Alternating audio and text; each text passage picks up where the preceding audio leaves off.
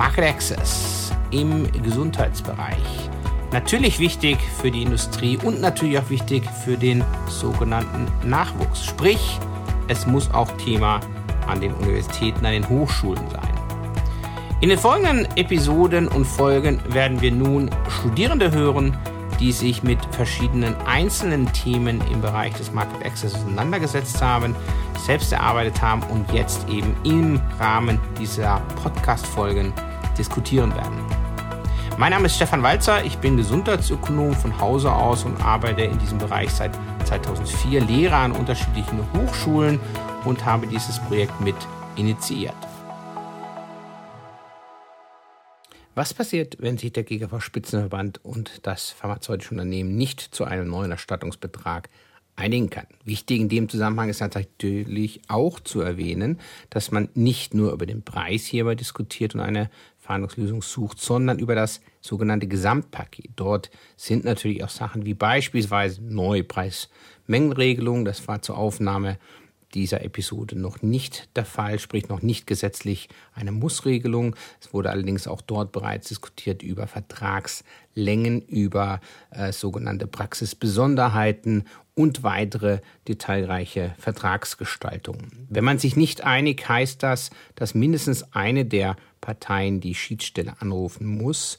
Das bedeutet nicht das Telefon in die Hand nehmen, sondern es wird dann ein sogenannter Kurzantrag bei der Schiedsstelle beantragt, sprich ein Aktenzeichen wird eröffnet, was allerdings auch dann nicht unbedingt bedeutet, dass man direkt mit beiden Seiten in die Schiedsstelle muss. Denn auch die Schiedsstelle verweist vor allem darauf, dass gegebenenfalls Punkte, auf die man sich einigen könnte, auch bereits vor einer Schiedsstellenverhandlung tatsächlich ausgehandelt werden sollen.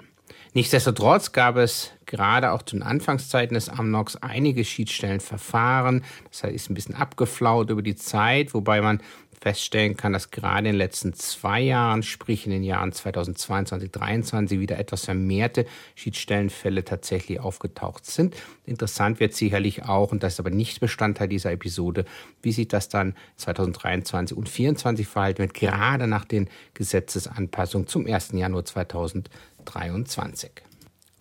Diese Episode wurde von den Studentinnen Jana-Elisa Mergenthaler, Mareike Müller und Nadine Rabar während der Vorlesung Market Access an der Dualen Hochschule Baden-Württemberg-Lörrach erarbeitet.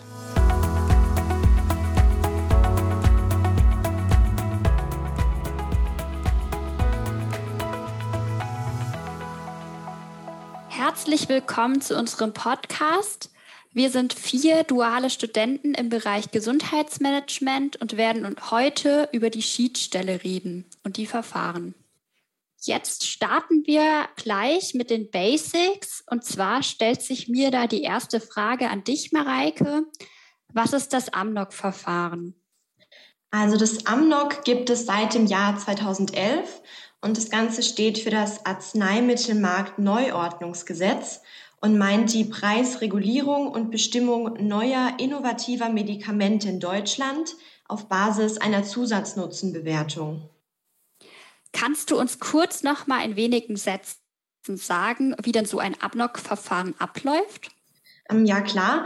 Also das AMNOG-Verfahren beginnt mit der Markteinführung und der Dossiereinreichung. Generell kann ein Pharmaunternehmen den Preis für das Medikament 1 Jahr lang selbst bestimmen. Es gilt dann der Herstellerpreis. Das Verfahren an sich besteht aus 2 verschiedenen Teilen. Einmal aus der Zusatznutzenbewertung und aus der Preisverhandlung. Wenn ein Pharmaunternehmen ein Arzneimittel mit einem neuen Wirkstoff auf den Markt bringt, muss es den Zusatznutzen belegen. Der gemeinsame Bundesausschuss, der GBA, bewertet den Zusatznutzen eines Arzneimittels, den es gegenüber einer Vergleichstherapie besitzt. Das Ergebnis dieser Nutzenbewertung ist Ausgangspunkt für die Preisverhandlungen zwischen dem GKV-Spitzenverband und dem pharmazeutischen Hersteller. Für Arzneimittel mit belegtem Zusatznutzen verhandeln das pharmazeutische Unternehmen und der GKV-Spitzenverband einen Erstattungsbetrag, der den Wert des Arzneimittels widerspiegeln soll. Arzneimittel ohne einen solchen belegten Zusatznutzen werden im Preis strikt gedeckelt oder in eine Gruppe mit vergleichbaren Arzneimitteln eingeordnet, für die bereits ein Festbetrag gilt. Und welche Rolle spielt die Schiedsstelle im AMNOG-Verfahren genau? Also wenn es zu keiner Einigung über den Erstattungsbetrag oder über andere Vertragspunkte kommt, dann entscheidet eine Schiedsstelle. Kannst du uns kurz noch mal in 3 Sätzen erläutern, was eine Schiedsstelle ist? Ja, ich kann es gerne mal versuchen. Also Schiedsstellen sind Teil der Konfliktlösungsmechanismen im Rahmen der gemeinsamen Selbstverwaltung des Gesundheitswesens. Sie sind gesetzlich vorgesehen, um ganz allgemein gesagt, Konflikte zwischen der gesetzlichen Krankenversicherung und den Leistungserbringern zu lösen. Schiedsverfahren sind dabei in unterschiedlichen Bereichen vorgesehen. Wir befassen uns jetzt in diesem Podcast mit der Schiedsstelle nach dem Paragraphen 130b Absatz 5 SGB V. Nachdem du jetzt den Paragraphen angesprochen hast, kannst du vielleicht auch noch mal kurz zusammenfassen, was hierzu zur Schiedsstelle drinnen steht? Ja, also da steht einfach drin, dass der GKV-Spitzenverband und die Spitzenorganisationen der pharmazeutischen Unternehmen auf Bundesebene eine gemeinsame Schiedsstelle bilden. Und diese Schiedsstelle besteht aus einem unparteiischen Vorsitzenden und 2 weiteren unparteiischen Mitgliedern. Außerdem gibt es jeweils 2 Mitglieder, die vom GKV-Spitzenverband und vom jeweiligen pharmazeutischen Unternehmen benannt werden. Es ist also gerecht aufgeteilt und jedes Mitglied hat noch 2 Stellvertreter. Wie wird die Schiedsstelle tätig? Also die Schiedsstelle wird tätig, wenn sich Hersteller und GKV-Spitzenverband mit Blick auf den vom GBA festgestellten Zusatznutzen eines Arzneimittels nicht auf einen Rabatt auf den Abgabepreis des Herstellers einigen können. Und dieser schlussendlich ausgehandelte oder festgesetzte Rabatt gilt dann nicht nur für die gesetzliche, sondern auch für die privaten Krankenversicherungen. Meine letzte Frage jetzt wäre noch, welche Aufgaben erfüllt eine Schiedsstelle? Also ohne es kompliziert zu machen, lässt sich sagen, dass die Hauptaufgabe einer Schiedsstelle darin besteht, den Vertragsinhalt oder Rahmenvereinbarungen festzusetzen, wenn sich die anderen Parteien nicht einigen können. Und so viel jetzt mal zu den theoretischen Grundlagen und den Basics über die Schiedsstelle. Nun sollte klar sein, was eine Schiedsstelle ist und wann sie von Bedeutung ist. Und als nächsten Schritt schauen wir uns jetzt genauer an, wie die Schiedsstelle arbeitet und betrachten dazu ein Schiedsverfahren. Und das Ganze wird uns jetzt Jana näher erläutern. Jana, welche Elemente sind denn Teil des Schiedsstellenverfahrens? Ja, es gibt hierbei 2 Parteien. Es gibt zum einen den Hersteller und auf der anderen Seite steht der GKV-Spitzenverband. Beide haben die Möglichkeit, einen Antrag zu stellen bei der Schiedsstelle und somit ein Schiedsverfahren einzuleiten. Dann wird der Sachverhalt genauer erläutert und die Verhandlungsergebnisse werden im Anschluss zusammengefasst, sowie die Darstellung von strittigen Vertragsteilen. Für das Verfahren gilt die absolute Vertraulichkeit. Und wenn es zu keiner Einigung zwischen den Parteien kommt, so muss die Schiedsstelle spätestens nach 6 Monaten tätig werden und ein Verfahren einleiten. Genau, und wie ein solches Schiedsverfahren in der Realität aussieht, besprechen wir jetzt anhand von dem Sativex-Fall aus dem Jahr 2013, den wir einmal exemplarisch durchsprechen werden. Worum genau geht es denn bei Sativex? Was ist das Indikationsgebiet und wozu wird Sativex angewendet? Das Indikationsgebiet bei Sativex ist die Spastik bei multipler Sklerose, also MS. Das ist eine Erkrankung des Nervensystems. Das damalige 2013 festgelegte Anwendungsgebiet des Beschlusses war, dass Sativex angewendet wird zur Symptomverbesserung bei erwachsenen Patienten mit mittelschwerer bis schwerer Spastik aufgrund von MS, die nicht angemessen auf eine andere antispastische Arzneimitteltherapie angesprochen haben und die eine klinisch erhebliche Verbesserung von mit der Spastik verbundenem Symptom während eines Anfangstherapieversuchs aufgezeigt haben. Das klingt auf jeden Fall schon mal richtig interessant. Mit was wird Sativex im Rahmen des Verfahrens verglichen und wie schneidet der Wirkstoff im Vergleich ab, also auch in Bezug auf den Zusatznutzen? Der Wirkstoff Sativex wurde mit 3 weiteren Wirkstoffen verglichen. Davon wurde einer oral eingenommen. Und du hast jetzt ja schon den Punkt Zusatznutzen kurz angesprochen. Sativex wurde eingestuft mit einem geringen Zusatznutzen. Okay, und gibt es irgendwelche Besonderheiten, die beachtenswert sind bei dem Fall? Ja, zum einen lässt sich sagen, dass hier bei dem Wirkstoff Sativex kein Orphan-Drug-Status vorliegt. Also es ist kein Arzneimittel seltener Leiden. Und was vielleicht auch noch interessant ist, die Patientengruppe lag zwischen 13.400 bis zu 38.500 Patienten. Okay, und jetzt kommen wir zu dem wirklich spannenden Teil. Was waren denn die Streitigkeiten? Warum kam es überhaupt zu dem Verfahren und was wurde diskutiert? Ja, genau. Also hier die 3 wichtigsten offenen Vertragsklauseln kann man nochmal zusammenfassen. Das waren zum einen die Höhe des Erstattungsbetrages. Punkt 2 war die Ablösung der Herstellerabschläge, die dabei besprochen wurde. Und Punkt 3 war die Mindestvertragslaufzeit. Du hattest ja jetzt schon den Sativex-Fall angesprochen und einige Vertragspunkte genannt. Mich würde jetzt noch interessieren, wie es genau abgelaufen ist. Das heißt, zum Beispiel, mich würde interessieren, wie sah es ab mit der Ablösbarkeit dieses Herstellerabschlags? Da es zu keiner Einigung zwischen den beiden Parteien kam, hat sich die Schiedsstelle damals 2013 für die Nichtablösung entschieden. Okay, gut zu wissen. Und wie sah das Ganze denn aus bei der Mindestvertragslaufzeit? Gab es hier eine bestimmte Festsetzung einer Laufzeit? Damals wurde die Mindestvertragslaufzeit auf die kürzeste Dauer von 1 Jahr festgelegt. Okay, gut zu wissen. Es gibt ja immer so eine Art vergleichbaren Arzneimittel. Wie findet dieses denn hier Berücksichtigung? Die vergleichbaren Arzneimittel unterlagen der freien Preisbildung. Ein direkter Vergleich der Jahrestherapiekosten war nicht zu 100% möglich. Jedoch galt der Zusatznutzen als ein gewisser Anhaltspunkt bzw. Orientierungshilfe. Unbeantwortet blieb jedoch die Berücksichtigung von weiteren Kosten, wie beispielsweise die Implantation einer Pumpe zur Abgabe des Wirkstoffes. Wir hatten ja jetzt schon vom Erstattungsbetrag geredet. Wie wurde dieser denn festgesetzt in diesem Sativex-Fall? Es wird ein höherer Erstattungsbetrag festgesetzt, als ursprünglich vom GKV-Spitzenverband beantragt wurde. Dies lässt sich mit der Symptomverbesserung erklären, unter der Berücksichtigung des Punktes Zusatznutzen. Jedoch wurde der Zusatznutzen nur als gering eingestuft. Deshalb gilt er nicht zu stark zu berücksichtigen. Sativex ersetzt nicht die zweckmäßige Vergleichstherapie, sondern wird zusätzlich zu dieser angewendet. Somit stiftet sie nicht den alleinigen Nutzen. Als weiteres Kriterium werden ja auch die EU-Preise berücksichtigt. Wie werden sie denn hier berücksichtigt, Jana? Das Arzneimittel wurde damals in 5 europäischen Ländern angeboten und ist davon nur in einem Land erstattungsfähig gewesen.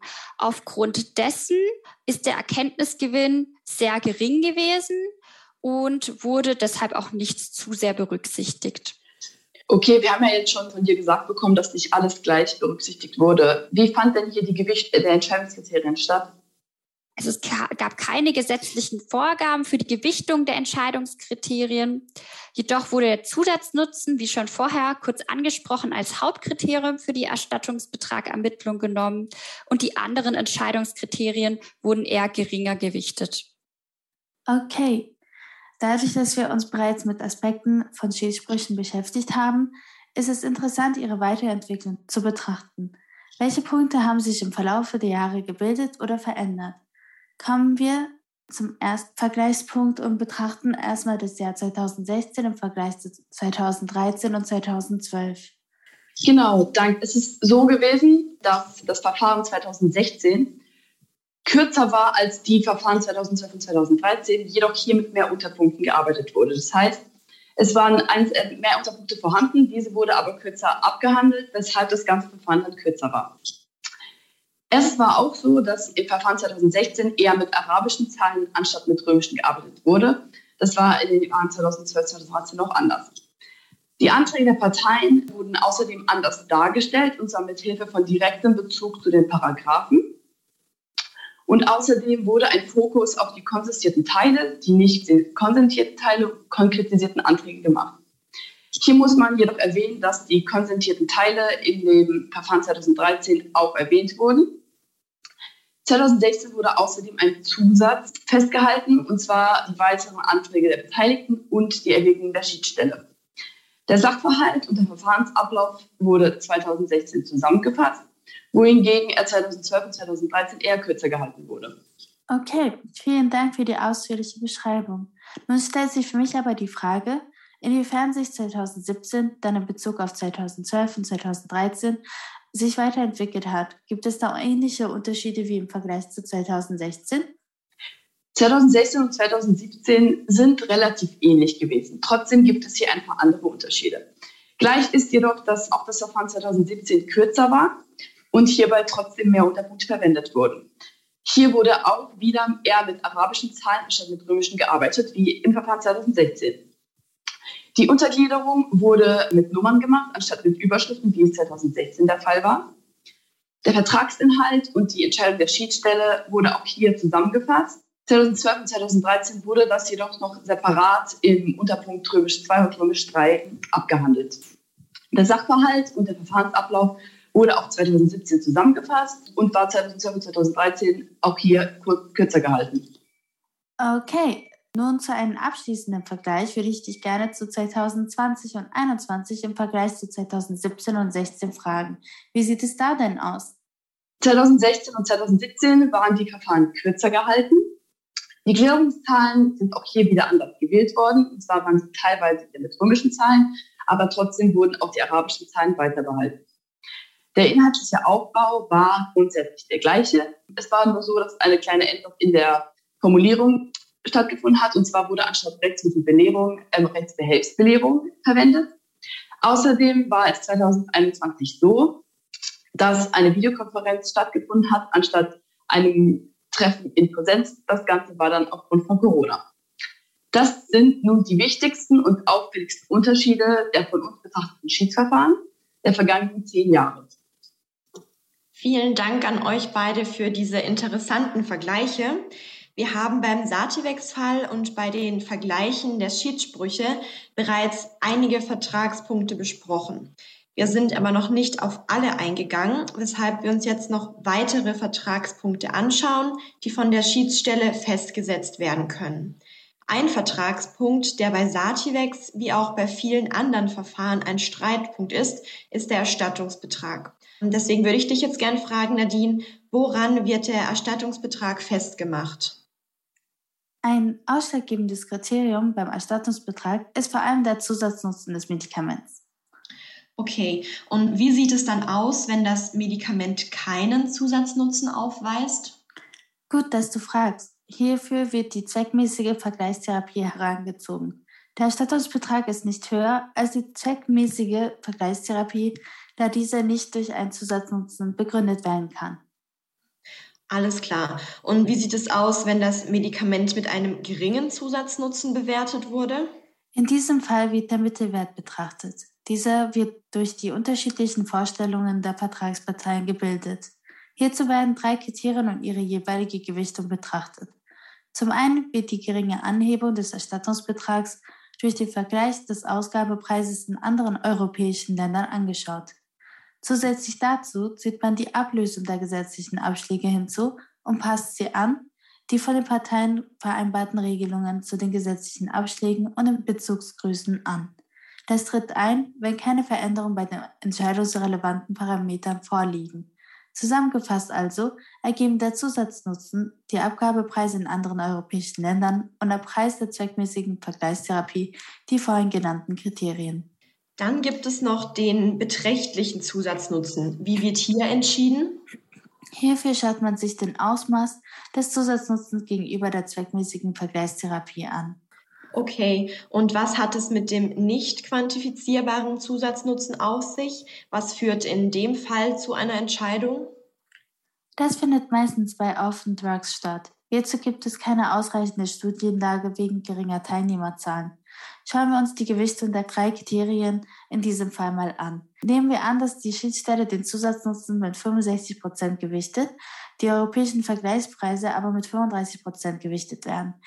Die Gewichte tragen der Vorrangstellung des Zusatznutzenkriteriums Rechnung bei. Die Schiedsstelle geht davon aus, dass die erzielte Verbesserung der Morbidität für die Patienten deutliche Relevanz hat. Das bedeutet, dass die Gewichtung sich aus der Monetarisierung des Zusatznutzen und dem europäischen Vergleichspreis bildet. Das klingt sehr interessant. Manchmal wird der Zusatznutzen auch einfach nur belegt, ohne eine bestimmte Spezifizierung. Wie wird hier entschieden? Im Fall eines neuen Erstattungsbetrags wird keine Adjustizierung benötigt.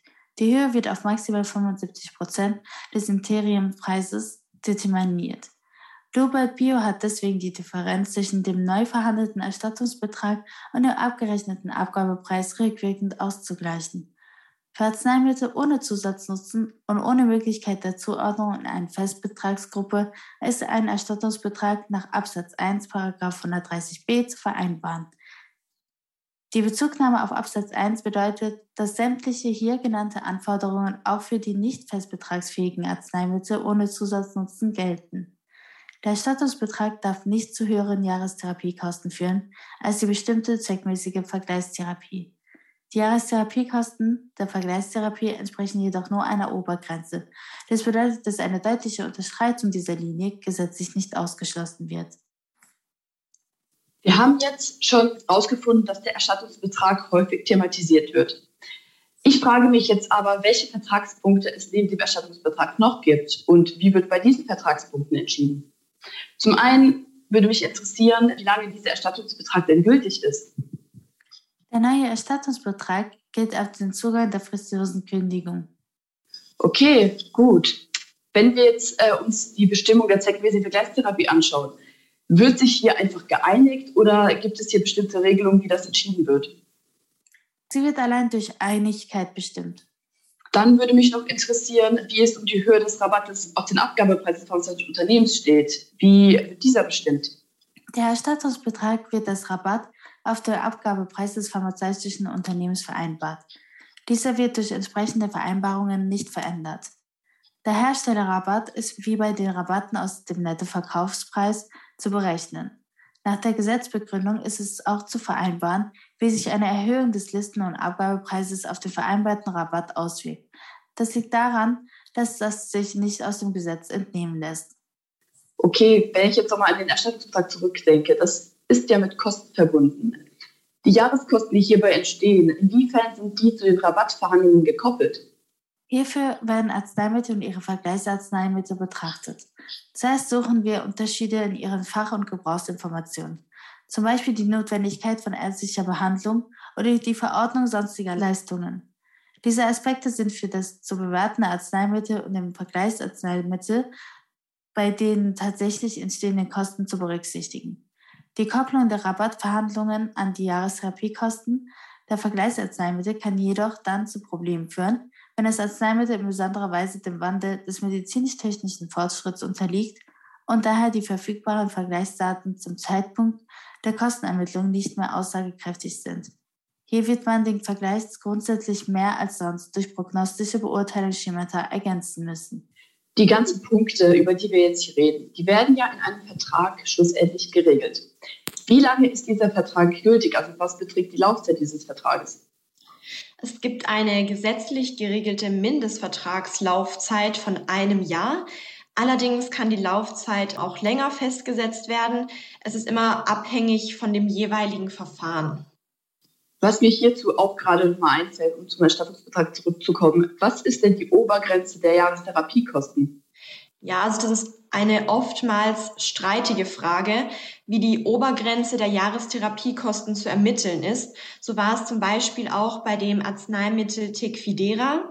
Dabei handelt es sich um ein Medikament zur Behandlung der schubförmigen multiplen Sklerose, für das der GBA keinen Zusatznutzen gegenüber der zweckmäßigen Vergleichstherapie festgestellt hatte. Jahrestherapiekosten sind die durchschnittlichen Therapiekosten, die durch die Behandlung eines Patienten mit einer bestimmten Erkrankung im Laufe eines Jahres anfallen. Deshalb bilden in der Regel die Jahrestherapiekosten der zweckmäßigen Vergleichstherapie die Kostenobergrenze für den Erstattungsbetrag des Medikaments ohne Zusatznutzen. Okay, und gibt es denn eine festzulegende Menge für dieses Arzneimittel, was ausgegeben wird?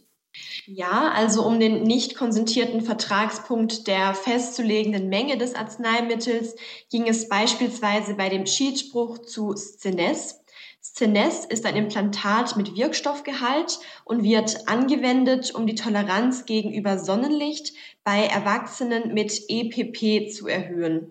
Es konnte sich dabei nicht darauf geeinigt werden, welche Mengen des Arzneimittels jährlich zu Lasten der Krankenkassen abgerechnet werden. Deshalb musste die Schiedsstelle im Rahmen des Interessenausgleichs eine vermittelnde Position einnehmen und die Menge festsetzen. Es wurde dann für 2 Jahre eine genaue Menge an Implantaten festgesetzt. Es ist auch noch wichtig zu erwähnen, dass die Verfahren durch ihre Individualität geprägt sind. Und es kommen natürlich nicht immer alle nicht konsentierten Vertragspunkte in jedem Schiedsverfahren vor. Nun haben wir über die nicht konsentierten möglichen Vertragspunkte gesprochen. Es gibt allerdings eine Besonderheit, die noch nicht besprochen wurde, oder? Genau, und das wäre jetzt die Besonderheit, wie es zu einer Neubewertung des Zusatznutzens kommen kann. Und es kann eben zu einer solchen Neubewertung des Zusatznutzens und somit auch zu einer Neuverhandlung des Erstattungsbetrags kommen, wenn neue wissenschaftliche Erkenntnisse vorliegen. So war es auch bei dem Arzneimittel Xofigo. Die Europäische Kommission beschloss dabei eine Einschränkung des Anwendungsgebiets aufgrund von neuen Studienergebnissen. Daraufhin leitete der GBA eine Nutzenbewertung ein und beschloss über die Neubewertung. Und aufgrund der Neubewertung des Zusatznutzens mussten sich die Parteien auch wieder über einen Erstattungsbetrag einigen. Vielen Dank. Kommen wir nun zu einer weiteren Besonderheit, nämlich zu den Orphan Drugs. Orphan Drugs heben sich nämlich vom normalen AMNOG-Prozess ab. Ist dies auch bei Schiedsverfahren so? Berücksichtigt man die Arzneimittel zur Behandlung seltener Leiden, so lässt sich feststellen, dass die Zulassungsstudien immer geringere Patientenanzahlen aufweisen. Sonst gibt es keine wirklichen Besonderheiten. Das war jetzt sehr viel Information auf einmal. Können wir bitte nochmal kurz die wichtigsten Punkte zu den einzelnen Schiedsverfahren festhalten? Schauen wir uns eine Zusammenfassung der vorhin aufgeführten Vergleiche bitte nochmal an. Genau. Und zwar ist es so, dass die Schiedsverfahren, je älter sie sind, desto länger sind sie dann auch meistens auch gewesen. Außerdem ist es so, dass je älter der Schiedsspruch, desto mehr Gliederungspunkte hat er. Also besteht er aus mehr Unterüberschriften. Jüngere Verfahren sind verstärkt nur mit Zahlen anstatt mit Überschriften gegliedert worden.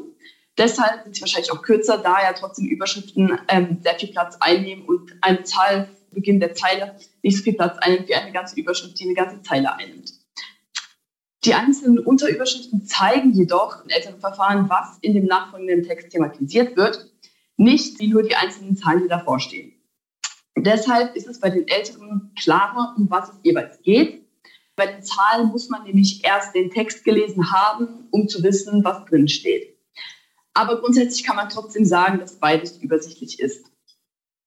2021 fand die mündliche Verhandlung als Videokonferenz statt. Das Ganze war aufgrund von Corona so geregelt. Der Sachverhalt und der Verfahrensablauf sind in den neueren Verfahren zusammengefasst, wohingegen sie vorher in den vorherigen Verfahren getrennt dargestellt wurden. Aber grundsätzlich wird hier der gleiche Inhalt vermittelt, so wird er halt einmal aufgeteilt und einmal zusammen dargestellt. Bei beiden wird jeweils mit Absätzen unterteilt, deswegen ist das Ganze auch gleich übersichtlich.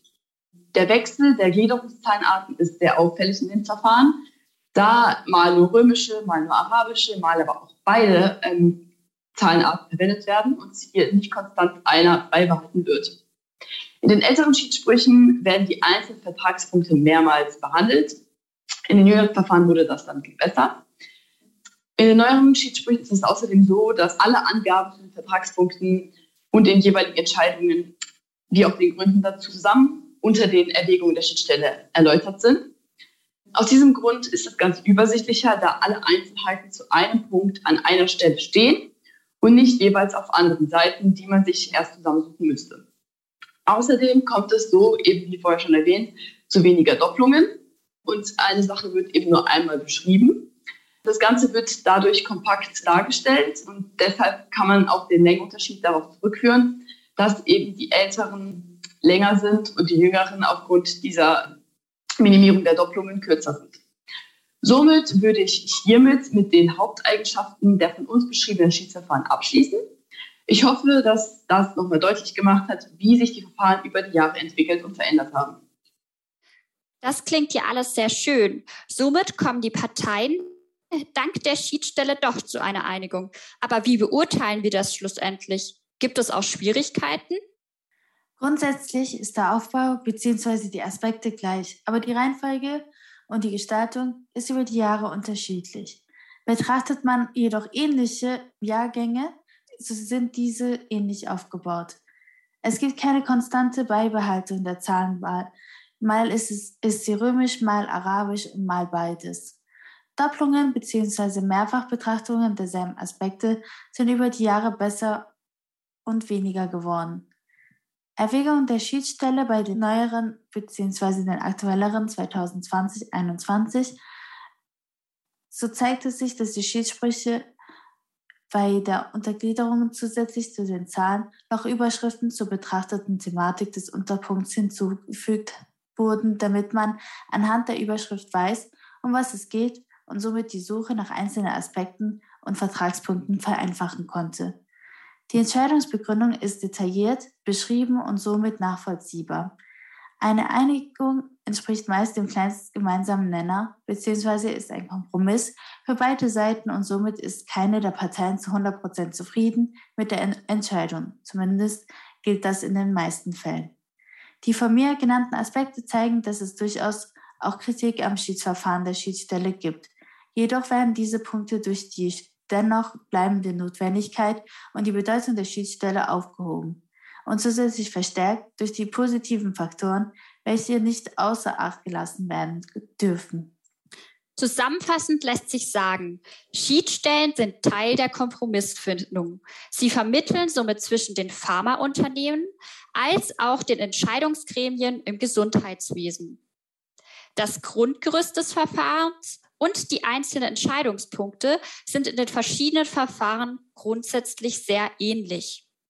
Vergleicht man die Verfahren der letzten Jahre, ist jedoch hinsichtlich der Gestaltung ersichtlich, dass es stetig zu Neuerungen und Anpassungen kommt.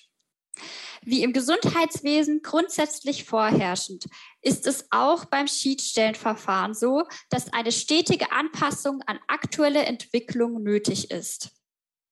Vielen Dank für eure Aufmerksamkeit.